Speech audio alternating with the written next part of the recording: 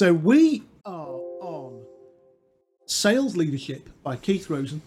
Yep, We're on chapters 4, 5, and 6 today. we are. We are really enjoying this. I'd like to start off today by saying, if Keith, you are listening, you will be pleased to know I have had 2 proper coaching interactions. I heard you using it, actually. Yeah, and I've really tried. Not with a salesperson as well. Yeah, with 2 different colleagues. Yeah. And I've got to say, Keith, you've really got me going here. Do you know, as much as anything, it's sometimes nice to have a different strategy. Yes. Great stuff. So, as a result, I'm very enthusiastic about today. Chapter 4 is how to coach in 10 minutes or less. So what did you make of this one, Mike? My kind of chapter, really. I've got to say, I think that this is a bit more real world, isn't it? That's what we both like about the book. Yeah, but this is a bit more real world, even more. And I don't know whether it's this chapter or another one where he talks about situational coaching. i.e. somebody phones you with a problem and it's not part of your weekly sit down. This is where you get stuck into it. But I mean, as you said a moment ago, what Keith talks about, a bit too long for my liking actually, but what Keith talks about for a while is, he said, if you're chief problem solver, you'll always be chief problem solver. Agreed. And you'll never create any leverage, is what he's saying. Yeah. And he's saying, actually, if you teach people how to do it, you've got leverage. Because once they know how to do it, you don't have to tell them again. Yes, if you... And I think there's one point where I think he uses... I got it in my head that there's the use... Here you go. It can make the difference between developing a mediocre team of dependent transactional order takers. That word dependency was like a real jab. I think it is for most sales managers, isn't it? Yeah. I'm always careful, actually. Anybody that's been interviewed by me will know this. I never actually ask the question I want the answer to. Yeah. So I always ask a different question to try and... Because I think if you ask a straight question when you're interviewing, you can easily get an interview answer. An edited answer. Yeah. Whereas I really want the real answer. But I think what I will do is, the way I'll probably do it, is quite often the candidates will have a deal on their CV, won't they? So they'll say, I sold a, $200,000 piece of software to Asda. Yeah. Or whatever. I'm going to ask, in the same way that would do the salesperson, what the sales manager's interaction was with the salesperson who closed that deal. I think that's the way to understand it. Because I think if you're going to say to a client, to a candidate that you're interviewing, are you chief problem solver, or are you a coach? The candidates are all going to answer coach. Because that's the answer that they should give you. Because I think a part of it is, without getting too off track, is that actually I find when I interview people, they're not consciously aware of how they do things.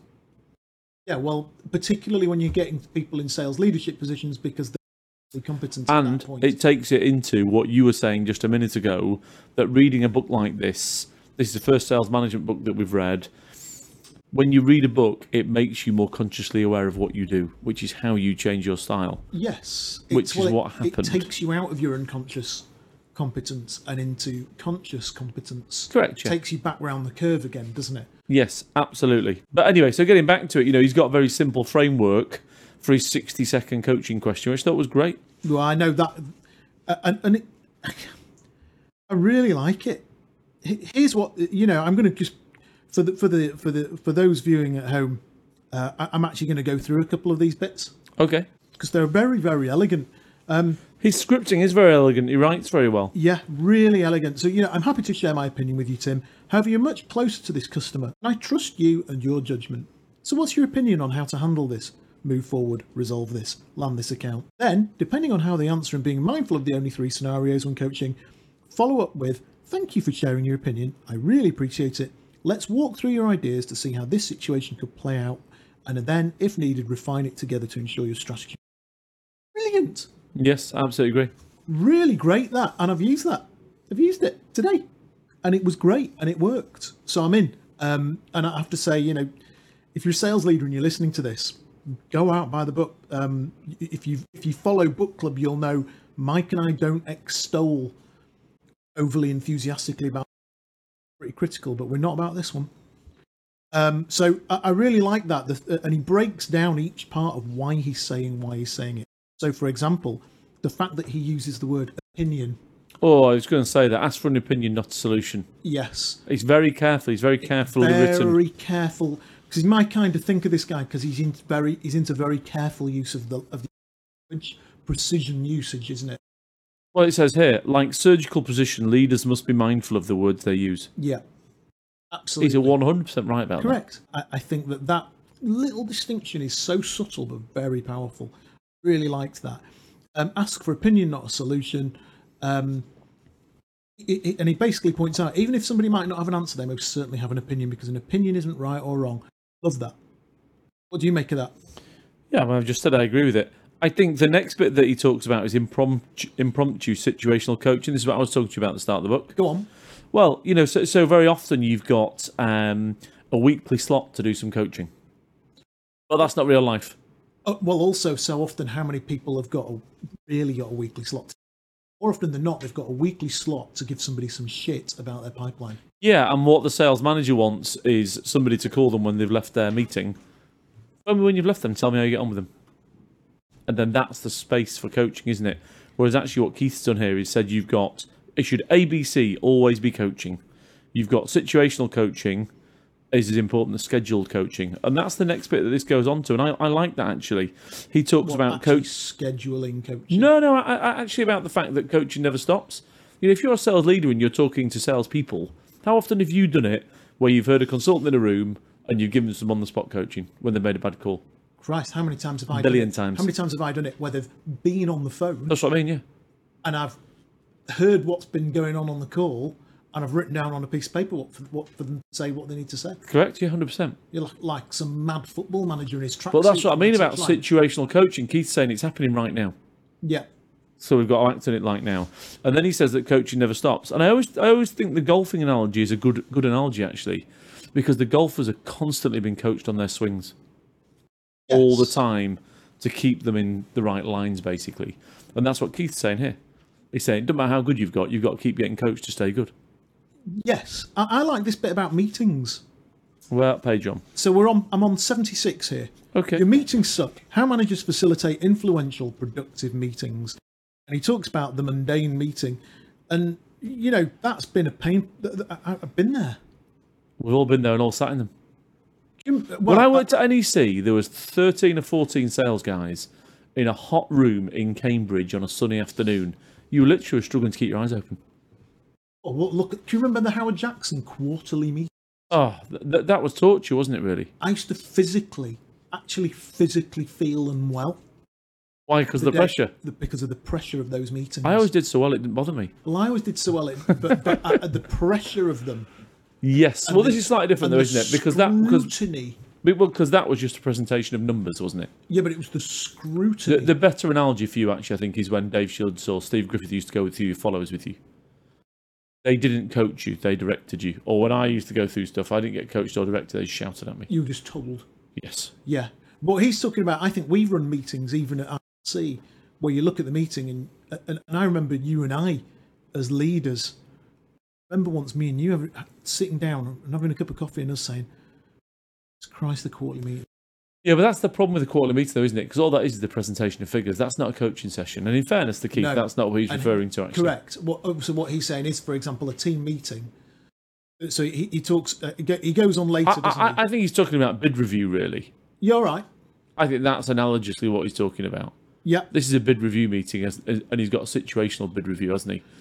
So you create a strategy to close your client, and then he's not. He's actually talking about team meetings. Yeah, but I think they're different because where you've got a team in the room, not a one-on-one coaching scenario. Yeah, but at some point people have got to present the numbers in a sales meeting, haven't they? Yes. And that's boring irrespective of how you do it. Yes. I'll tell you what I didn't like was this bit here about reset the expectations of your meetings. I just didn't like the way this was worded as a template. I'm committed to creating an environment that fosters trust, positive collaboration. Yeah, I hated that. And I just thought this feels grovelly to me. And maybe my ego's getting in the way there because I don't colleagues. It's interesting. I put that later on. At some point, that within a sales function, it's not actually a democracy. It's not a democracy. No. It's an autocracy.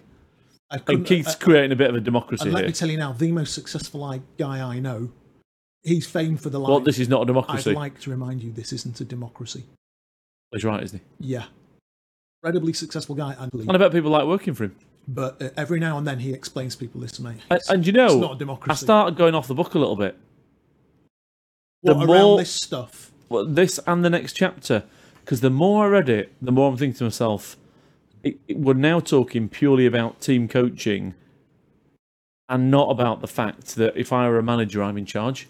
And at some point, the target stops with me, so the book stops with me. So we've got 45 questions here, haven't we? Oh, yeah. Team coaching questions to run worthwhile meetings. I did read them. We can't, given the time constraints we've got here, go into them in that much depth. But what I've got here, for me, is, and maybe this is us, Mike, maybe we're egotistical idiots. But, very probably. But for me, some of it is a bit, the word I'm going to use is subjugative. A little bit counter. Well, I use self-deprecating somewhere along the line. Because he writes another email, doesn't he? I think I've been doing a terrible job managing you and I'd like to introduce a new framework. I think, no, I'm not going to say that. Because actually I looked at it from the perspective of the sales leaders that I work with. And I know some pretty successful. I think some teams would eat certain sales leaders alive. Yeah, I mean, I think others would be very... I think it's situational, isn't it? I think there are some teams that would go, fair play, boss. All right, we're in. We like the fact you're trying to change the style and we want to support you. I think other managers would lose the dressing room if they walked in the dressing room and I've said, been managing you badly. I've been doing a shit job and I'm really sorry. They go, right, we're going. Yeah, they say, right, okay, great. That's brilliant. What's this? New strategy of the week, is it? What's going to be next week? Yeah, and I did think, you just can't see that fit in some of our environments, particularly... But in some it will. And there are some teams where the rapport and the relationship is good enough. Not many. For a leader I think to it be was. humble. I think Keith took a step too far, really, there. Yeah. And I'm talking about the successful sales leaders that I place candidates with. I don't know any of them that would do that. And I also think that at some point, somebody has to be in charge. Yeah, somebody's there. That's what I'm point. Somebody carries the target. Somebody's the boss, and somebody says, "Right, I value your opinion and everything, but this is how we're doing it." I value your opinion, and I'm going to do your best to make this all and I about will listen to you. And I'm going to do my best to make it all about your opinion, but at some point, if my opinion... Yeah, I'm in charge. Now, Keith's going to come on the show, and maybe that's a good one to note. But I just think maybe it's a cultural thing. UK, I think, humble yourself too much, Jerry Springer style. It's a little bit... For me, maybe that's a little bit California. There's a lot of people that our clients, the hiring managers, they're alphas. I agree. They're not necessarily gruff and aggressive, but they're alphas. And a lot of the people we work with are pack animals. Yes, and the alpha ends up at the top. And if they think the alpha dog is weak, they will eat. Right. Or they'll oust him. And I think, come on, Keith, you're getting a bit left here now. It's not the council. You know what I mean, though? It's not Leeds City Council. But I thought I totally get it.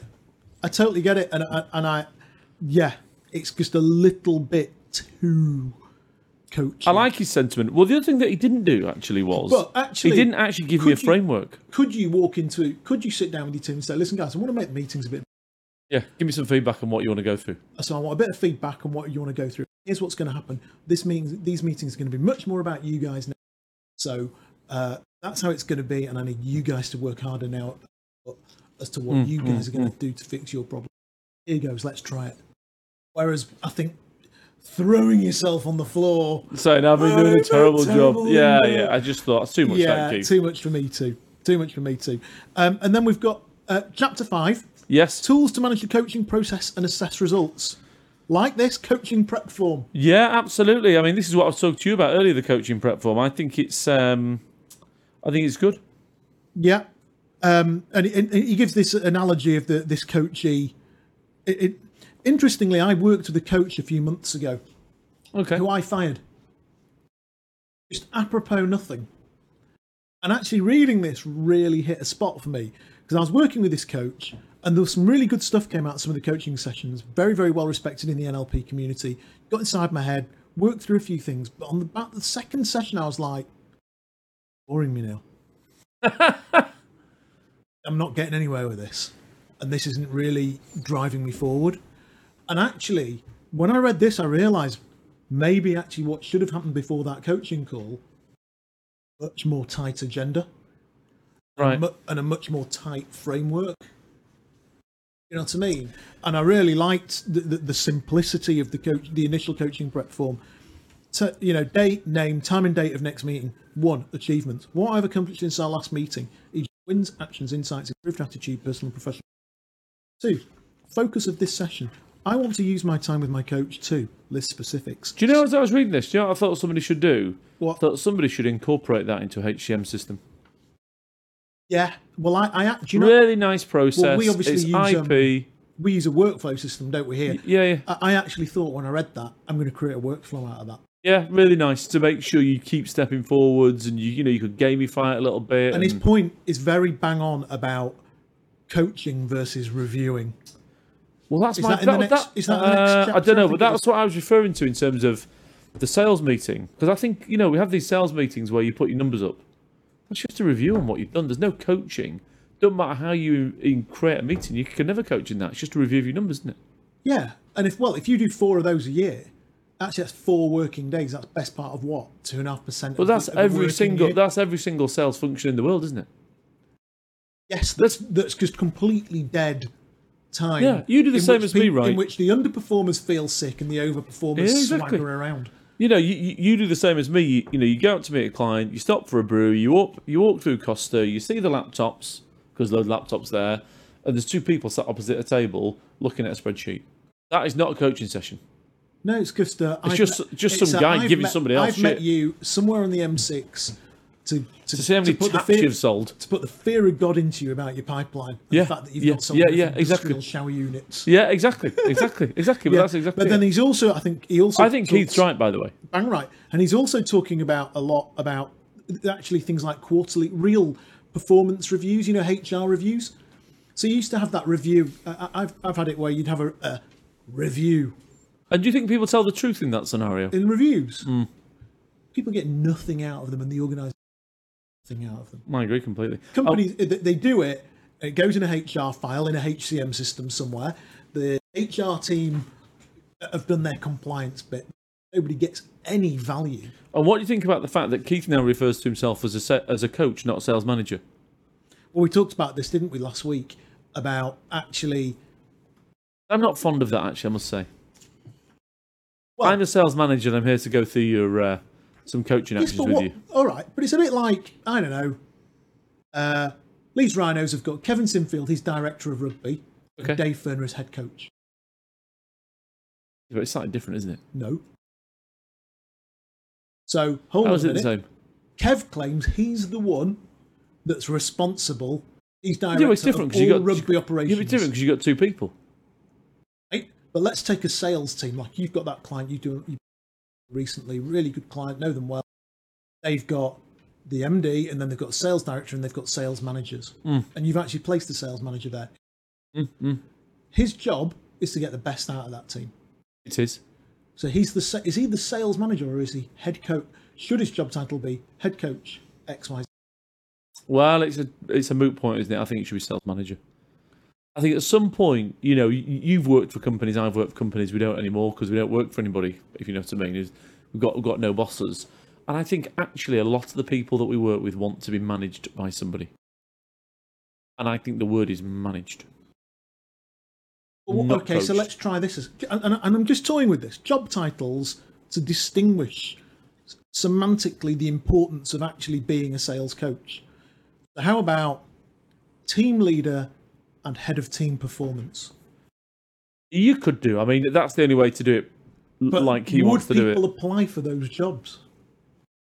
The ones that didn't want to carry a target, would you?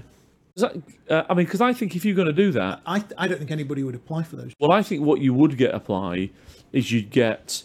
So we both know somebody actually who's worked... You placed him in 1998 and his first name's Ian. Right. Who has just left a very big company. Yeah. Great bloke. So he's looking for like a few days consultancy. Yeah. What a coach would he be? 2 days a week? Well, 3 days a week? Coach would be. Would he be chief problem solver, or would he be a coach? Oh, I think you'd employ him as a coach. I think you'd take a retired salesperson, sales leader, whatever, and employ them as a coach. Your job is to coach. Your job is to shout at people. Your job is to manage, strategize, tell. Your job is actually... So it's a bit like in football, they actually have coaching staff and the manager, don't they? Correct. Yeah, correct. Whereas actually Keith wants somebody to do both. So they have perhaps. or in the NFL, they have the quarterback coach, they have the running back coach. I don't watch that. Yeah, I don't watch that. No. Anyway, Right. so and then he gets into executive coaching pre-prep call form, which is pretty lengthy and takes up several pages of the chapter. And then he starts talking about, are you reviewing results performance, which I thought is very, very good distinction, isn't it? Results or performance? that's what we've been talking about. Yeah, that's why I've been absolutely. talking about it. And then the next document I really liked was his coaching action plan. Well, as a document, I wasn't that much in love with it, but I like the fact that it's a document. Yes, I think people need to write things down and do them. Yeah, particularly if it's I'm going to do it. Great idea. Oh yeah, wow, boss! I'd never thought of that before. I'd thought of it. Great, brilliant. So you're going to do it then? That element of accountability. Well, it's accountability, and you are cementing it in your own mind by writing it down to do it, aren't you? Yes, the physical act of writing it down. In essence.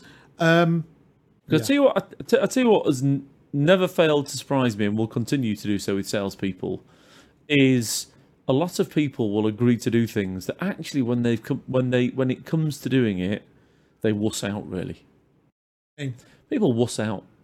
You get all these candidates that are full of bravado about handing the notice in, and then they all work 3 months. Yeah. But I'm sure that happens in a sales scenario. I'm going to ring the client, and I'm going to ring this client, and I'm going to tell him we're not going to stand for his suggested contract amendment. And I say, brilliant idea, Jonathan. And I'm going to tell him, I'm just going to explain to him. And then we speak in a week's time. That the clause is uninsurable and that we can't get insurance, and therefore we. And then me and you speak in a week's time. How do your call go? Wow, not quite like I thought it would, actually. You wussed out. That's because actually, Well, you've got actually. a mealy-mouthed sales exec who has a tendency to mince his words at the final moment. Then, as the coach, it's your job to get him to admit, well, actually, sometimes I will say what I really want to and say. I thought this was a good part of that. So here's the thought: observe your people perform so that you can actually transform, so on and so forth. I really like What page it. you on here now? It's 95. I really like it when I speak to clients who are out on the road with their salespeople. Because I think there's no way you can really coach somebody until you know how they act in that scenario. Well, I know of one salesperson who is signing right now,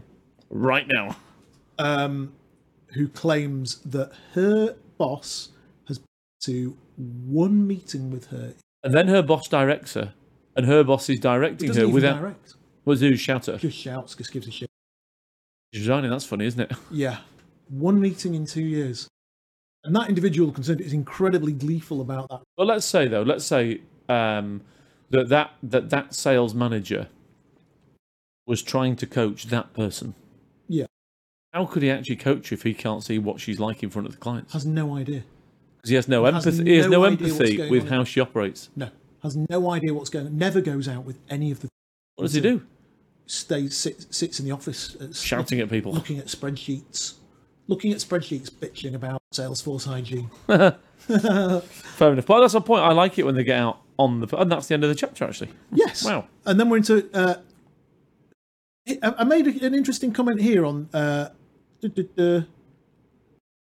chapter 6. So, transforming critical conversations into positive change and measurable. Do you know what I put on this results. one? Because I always read the chapter and then I go back to the first page of the chapter and put a summary of what I thought of the chapter. Okay. And I thought this was an odd chapter. I thought it was good, but I get the feeling we've already covered most of it. Yeah, it didn't in the take rest me of the that long book. to read it. No. So I'll tell you what I did like was the opening paragraph. And The bit that says it's always your fault? Yes, and I'm going to read it for our listeners and viewers. In the spirit of supporting you unconditionally, I'm going to deliver a tough message. If you're a manager, when you feel angry, impatient, frustrated, and disappointed with your employees and their performance, don't blame them. It's always your fault. I'm sorry if it stings a little, but you know it's true. Avalanches roll downhill. How can you expect your people to be 100% accountable? And I thought, bang on. I agree. On. And that, if there's plenty of sales leaders I've met in my career and worked with them and worked with as a recruiter and worked with as a colleague, worked with as a leader, where I look at it and think, if there was one lesson you were to learn, I agree. it's you taking that ownership. And then coach and be happy. And like you said, I think there's a bit of a repetition. Well, of this resign as chapter. chief problem solver. Discussed it. He's We've, right, we've obviously. already talked about resigning as chief problem solver. Yeah, that's right. The bit that I wrote here that made me think a little bit was It's this approach as being chief problem solver, which he's talking about again, where he says, rather than build a team of independent, accountable people, managers wind up developing a team of people that are dependent on them, because the underlying message managers are sending is, if you have a problem, come to me and I'll fix it. So don't worry about doing your job, because I'm around to help. And yes, I'll do all your thinking for you. And I wrote next to this, been there. Yeah, I mean, he's 100% right, the guy. Yeah. There's no point sort of criticising him. And then the next question he says down here that I thought was interesting: why does the manager feel they must I underlined that. What did you put? I just wrote the word ego. Funny notes. All right, ego, yeah. Yeah, I just thought, why do people two things, actually, I think. A, ego, and B, they know they'll get the result. Ego and fear, both of which boil down to ego in the end. Yeah, but there's a lot of it, isn't there, where if you know you can get a result, you think, I'm going to get the result. And I think that out there in the field with a manager managing a team of salespeople, the managers are under a lot of pressure to get the numbers over the line. Yes. Now, Keith, it's all right in the real world. In the real world, it's all right because Keith works in this beautifully perfect society where everybody's so far ahead of target. He can just leave his managers to train. If they don't worry, if they don't get it right, it doesn't matter because they'll get it right next time. But that's not where everybody really lives, is it? A lot of the sales managers live under a lot more pressure than that, I think. Yes. And in our universe in particular. Yes. Well, in all universes. I mean, how competitive is it going to be selling, working for Rentokil today? I mean, fairly competitive, I reckon. Absolutely. And fairly pressured. Yes. But I think in our universe more so, because if you look at the salary levels of some of our... Well, they're paid to get results, aren't they? They're paid to pull off miracles. I think there's a lot of price inflation in our market at the minute anyway, which will get nailed a little bit. Yeah, there's price inflation. I think there's some easy jobs out there. Of course there are. How hard is it to be a sales leader at, I don't know, Box? SAP? Well, how hard is it at Box? So how hard is it going to be at the next security thing that's flying, or shit hot security? Or the next, BI vendor? You really need to coach your people to perform. So tip from the coaches: let your people do their work. Let your people do their work. See principles 1 and 2. I mean, he's absolutely right, but he does live in a really perfect world. Yeah, I like this sort of where he's done almost like a little juxtaposition between the manager's mindset and the coach's quiet internal reaction. What page are we on? We're on page 100. So the manager's mindset, giving the answer is giving value. If I don't, then what good am I to my team? Coach's quiet internal reaction. Great. I don't have to do the work or think for myself. My boss is going to do it for me. Do you really think they think great? Subconsciously, yeah. I don't. I think subconsciously sometimes people do. I think you teach... Maybe it's down to individuals. The phraseology that a psychologist would use, having done this myself and having been deeply bloody guilty of it in the past, is teach learned helplessness. I can see that being the case. You develop learned helplessness in the individual because you coach them. They then cease to think. They get up in the morning. They know it's okay because Johnny will have an idea. Then I'll sit in a room and we'll all pontificate with each other. Johnny will come up with a solution and I'll write it down word for word. I'll go do it and then I'll take... I think you're thinking about one particular individual, actually. Yes, but I think that happens a lot. Probably, possibly. I don't know. It's interesting because I was playing Lego with my 2 daughters this weekend. A 9-year-old, she doesn't want you to do the Lego. She wants to do it. My 5-year-old, she wants you to do the Lego, then play with the toy. And I just think that's individuals, though, isn't it? Yes, some people want to be coached. Some don't. Correct. Maybe Keith should have put a coaching measurement tool. Almost a matrix that says, well, how do you know how coachable and how do you know how much coaching some people need?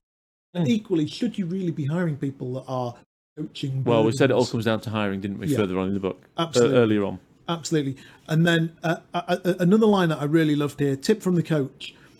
I shared my bulletproof 60-second coaching strategy that refutes the myth that the vital lesson you hear is can't scale dependency. Yes, absolutely, 100%. Yeah, you can't scale dependency. Absolutely line. Right. You cannot scale dependency. Loved that. So what's your thought on scripts then? Are you creating dependency on a scripting system?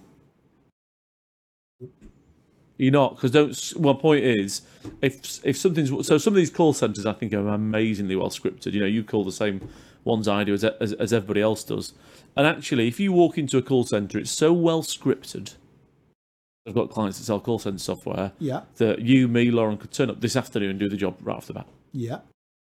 So actually, the script creates a dependency point. But you're paying peanuts with scripts. But that's fine. But my point is the script creates a dependency point, and actually the script is just repeatable IP. All you got to do is publish it again. Yeah. So you can scale dependency if you've got the underlying framework that allows you to deliver it. Okay. What? Dependency by design. Yes. So the SaaS software market. The puppy dog sale, what's that?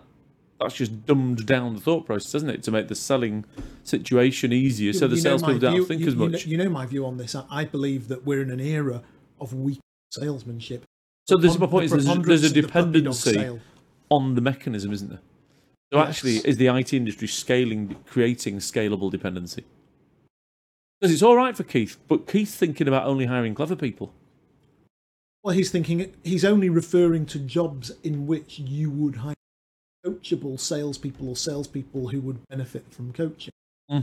What's actually happening is that one of the reasons that sales development representatives aren't wanting to do the work anymore is because people are trying to scale dependency. Correct. So in a lot of SDR jobs now, it's all about Marketo, Pardot, that's my point. Marketing automation, sales automation, scripting, rushing the life out of these kids. Companies, as I pointed out, companies have only got themselves to blame when they're paying over the odds for old, knackered salesmen. Because they're not creating anything from... Because they've not got a youth team. Yeah, correct. And they're not using the SDR function, development and coaching environment, which to use it to say, well, actually, we can use our SDRs, hire 20, we could put 5 on the road next year, at a sum total saving of probably $250,000. I mean, it doesn't help you and me, does it? But it's the right thing to do. Oh God, it'd be a disaster for us if companies wised up to that. Yeah, exactly. But it's nothing that I haven't told people in the past. Yeah. Sometimes a client will say, Mike, what's the best way of doing it? And I say, do that. Go out, hire 5 graduates, train the living shit out of them, and 2 of them will be in the field next year, and you'll save yourself $100,000. They never do it. No. Anyway, so then he goes on to talk about chief problem solver, doesn't he? And he talks about the difference between being chief problem solver versus chief coach. And what he's talking about, I wrote here, the whole thing about the difference between being a chief problem solver and a coach is it's a matter of being quite literally mindful and aware of your own internal. Yeah, that's it, yeah. I mean, the script he writes is beautiful, isn't it? Yes, really nice, with Tomar and Chris. Yeah, it's a really, really good example, but you're absolutely right. And there's a lot of scripting here, so... well, there's 5 pages of it, and it's lovely. Yeah. It's like a film script. There's one point during the script I wrote, as I was reading it, I found myself jumping into Tomar. Why? I don't know. I wanted to nail him over something, and I laughed to myself. I was like, "Yeah, I'm still chief problem solver in that particular instance." But we have got page upon page of scripts here that are worth reading. They're not worth reviewing, but they're not worth Mike and I sat here reading them to you. It's not Jack and Ori. And his whole point is he's saying, look, I've timed this whole scripting thing. What he wants to say is it's worth investing 3, 5, or 10 additional minutes in every conversation. Solve the situation completely instead of having the same conversation. Do the math. Got an S there. I think you could do. Oh, it's a very American thing, isn't it? I think you could do a lot worse if you're a sales manager than just having it in your mind all the time. I'm always coaching. Yeah. Am I coaching now, or am I? And this is sort of my slight issue with the book. It's start trailing off a little bit, I thought. Yeah, so that takes us pretty much to chapter 7, and the end of another week of book club. And that leaves us 2 more episodes of review away from the Q&A session with Keith. Right, so we need to crack on. I mean, I've actually read 7 and 8 as well. Yeah, so we'll do the next, basically half of the book over the next 2 sessions. What I would like to say is, I'd like to hear from everybody at home listening, reading. You got questions, fire them into us. If you want to turn up on the show, you want to be a guest, you want to join the debate, let us know. Yeah. Anybody can come. We've got an office here. We've got tea. We've got coffee. We've got protein bars. We've got protein shakes. We've got all sorts of stuff. So if you want to come down, be on the show, join us whilst we're reading the book, feel free. But most importantly, we do have Keith Rosen on the show in not this week, not next week, but the week after. It will be a full Q&A session with Keith via video link. It's going to be like Sports Personality of the Year when I say that. But will be with Keith. It's going to be really interesting having one of the authors. It's the first of several authors that we've got on the show now. I think we're pretty much full up for most of 2019 with each book. That's cool. Now and authors, yeah. So pretty exciting times. So if you've got questions, do send them, and we will endeavour to ask Keith when he's on the show. You know, I know I'm a bit sort of critical of a lot of these books, and I've been a bit critical of Keith today. Let's be clear, if somebody said to me, should I buy this book? The answer would be a definite yes. Definite yes for me as well. Absolute definite yes. You know, I've opened the show today by saying I'm implementing some of the things I've learned. To be fair, one of the things I'm really enjoying about doing this show is, you know, Jeb Blount, he's got me thinking about objection handling. Sandler got me thinking about I've got to say, not handling. many of them have got me thinking about stuff actually more than this. This has got me thinking probably more than most. Yeah. I would say Sandler got me thinking more about objection handling than Jeb Blount did. Yeah, I would agree with that. You know, the other one that's been a good one has been Drucker. Oh, really? That's seeped into your consciousness, has it? Yeah, 100%. Which bits? Hiring people to do individual jobs and not worrying about their other bits. Hiring the right man for the right man. We've got more female employees than we have men. Yes, we do. Actually. Yes. But yes, we're just hiring people to do that thing, and I've been talking to my clients about it. You know, some of my clients have been saying, I don't like people with dodgy track records, Mike. Why? Well, has he got the skills to do the job? Yeah. You know, Drucker taught an 18-year sales recruiter something about sales recruitment. I thought, right, fair enough. But that's a big thing for me. So that's another episode of Book Club, I believe, 27 down, recorded, in the bag. Thank you very much. Good to see you. Bye-bye.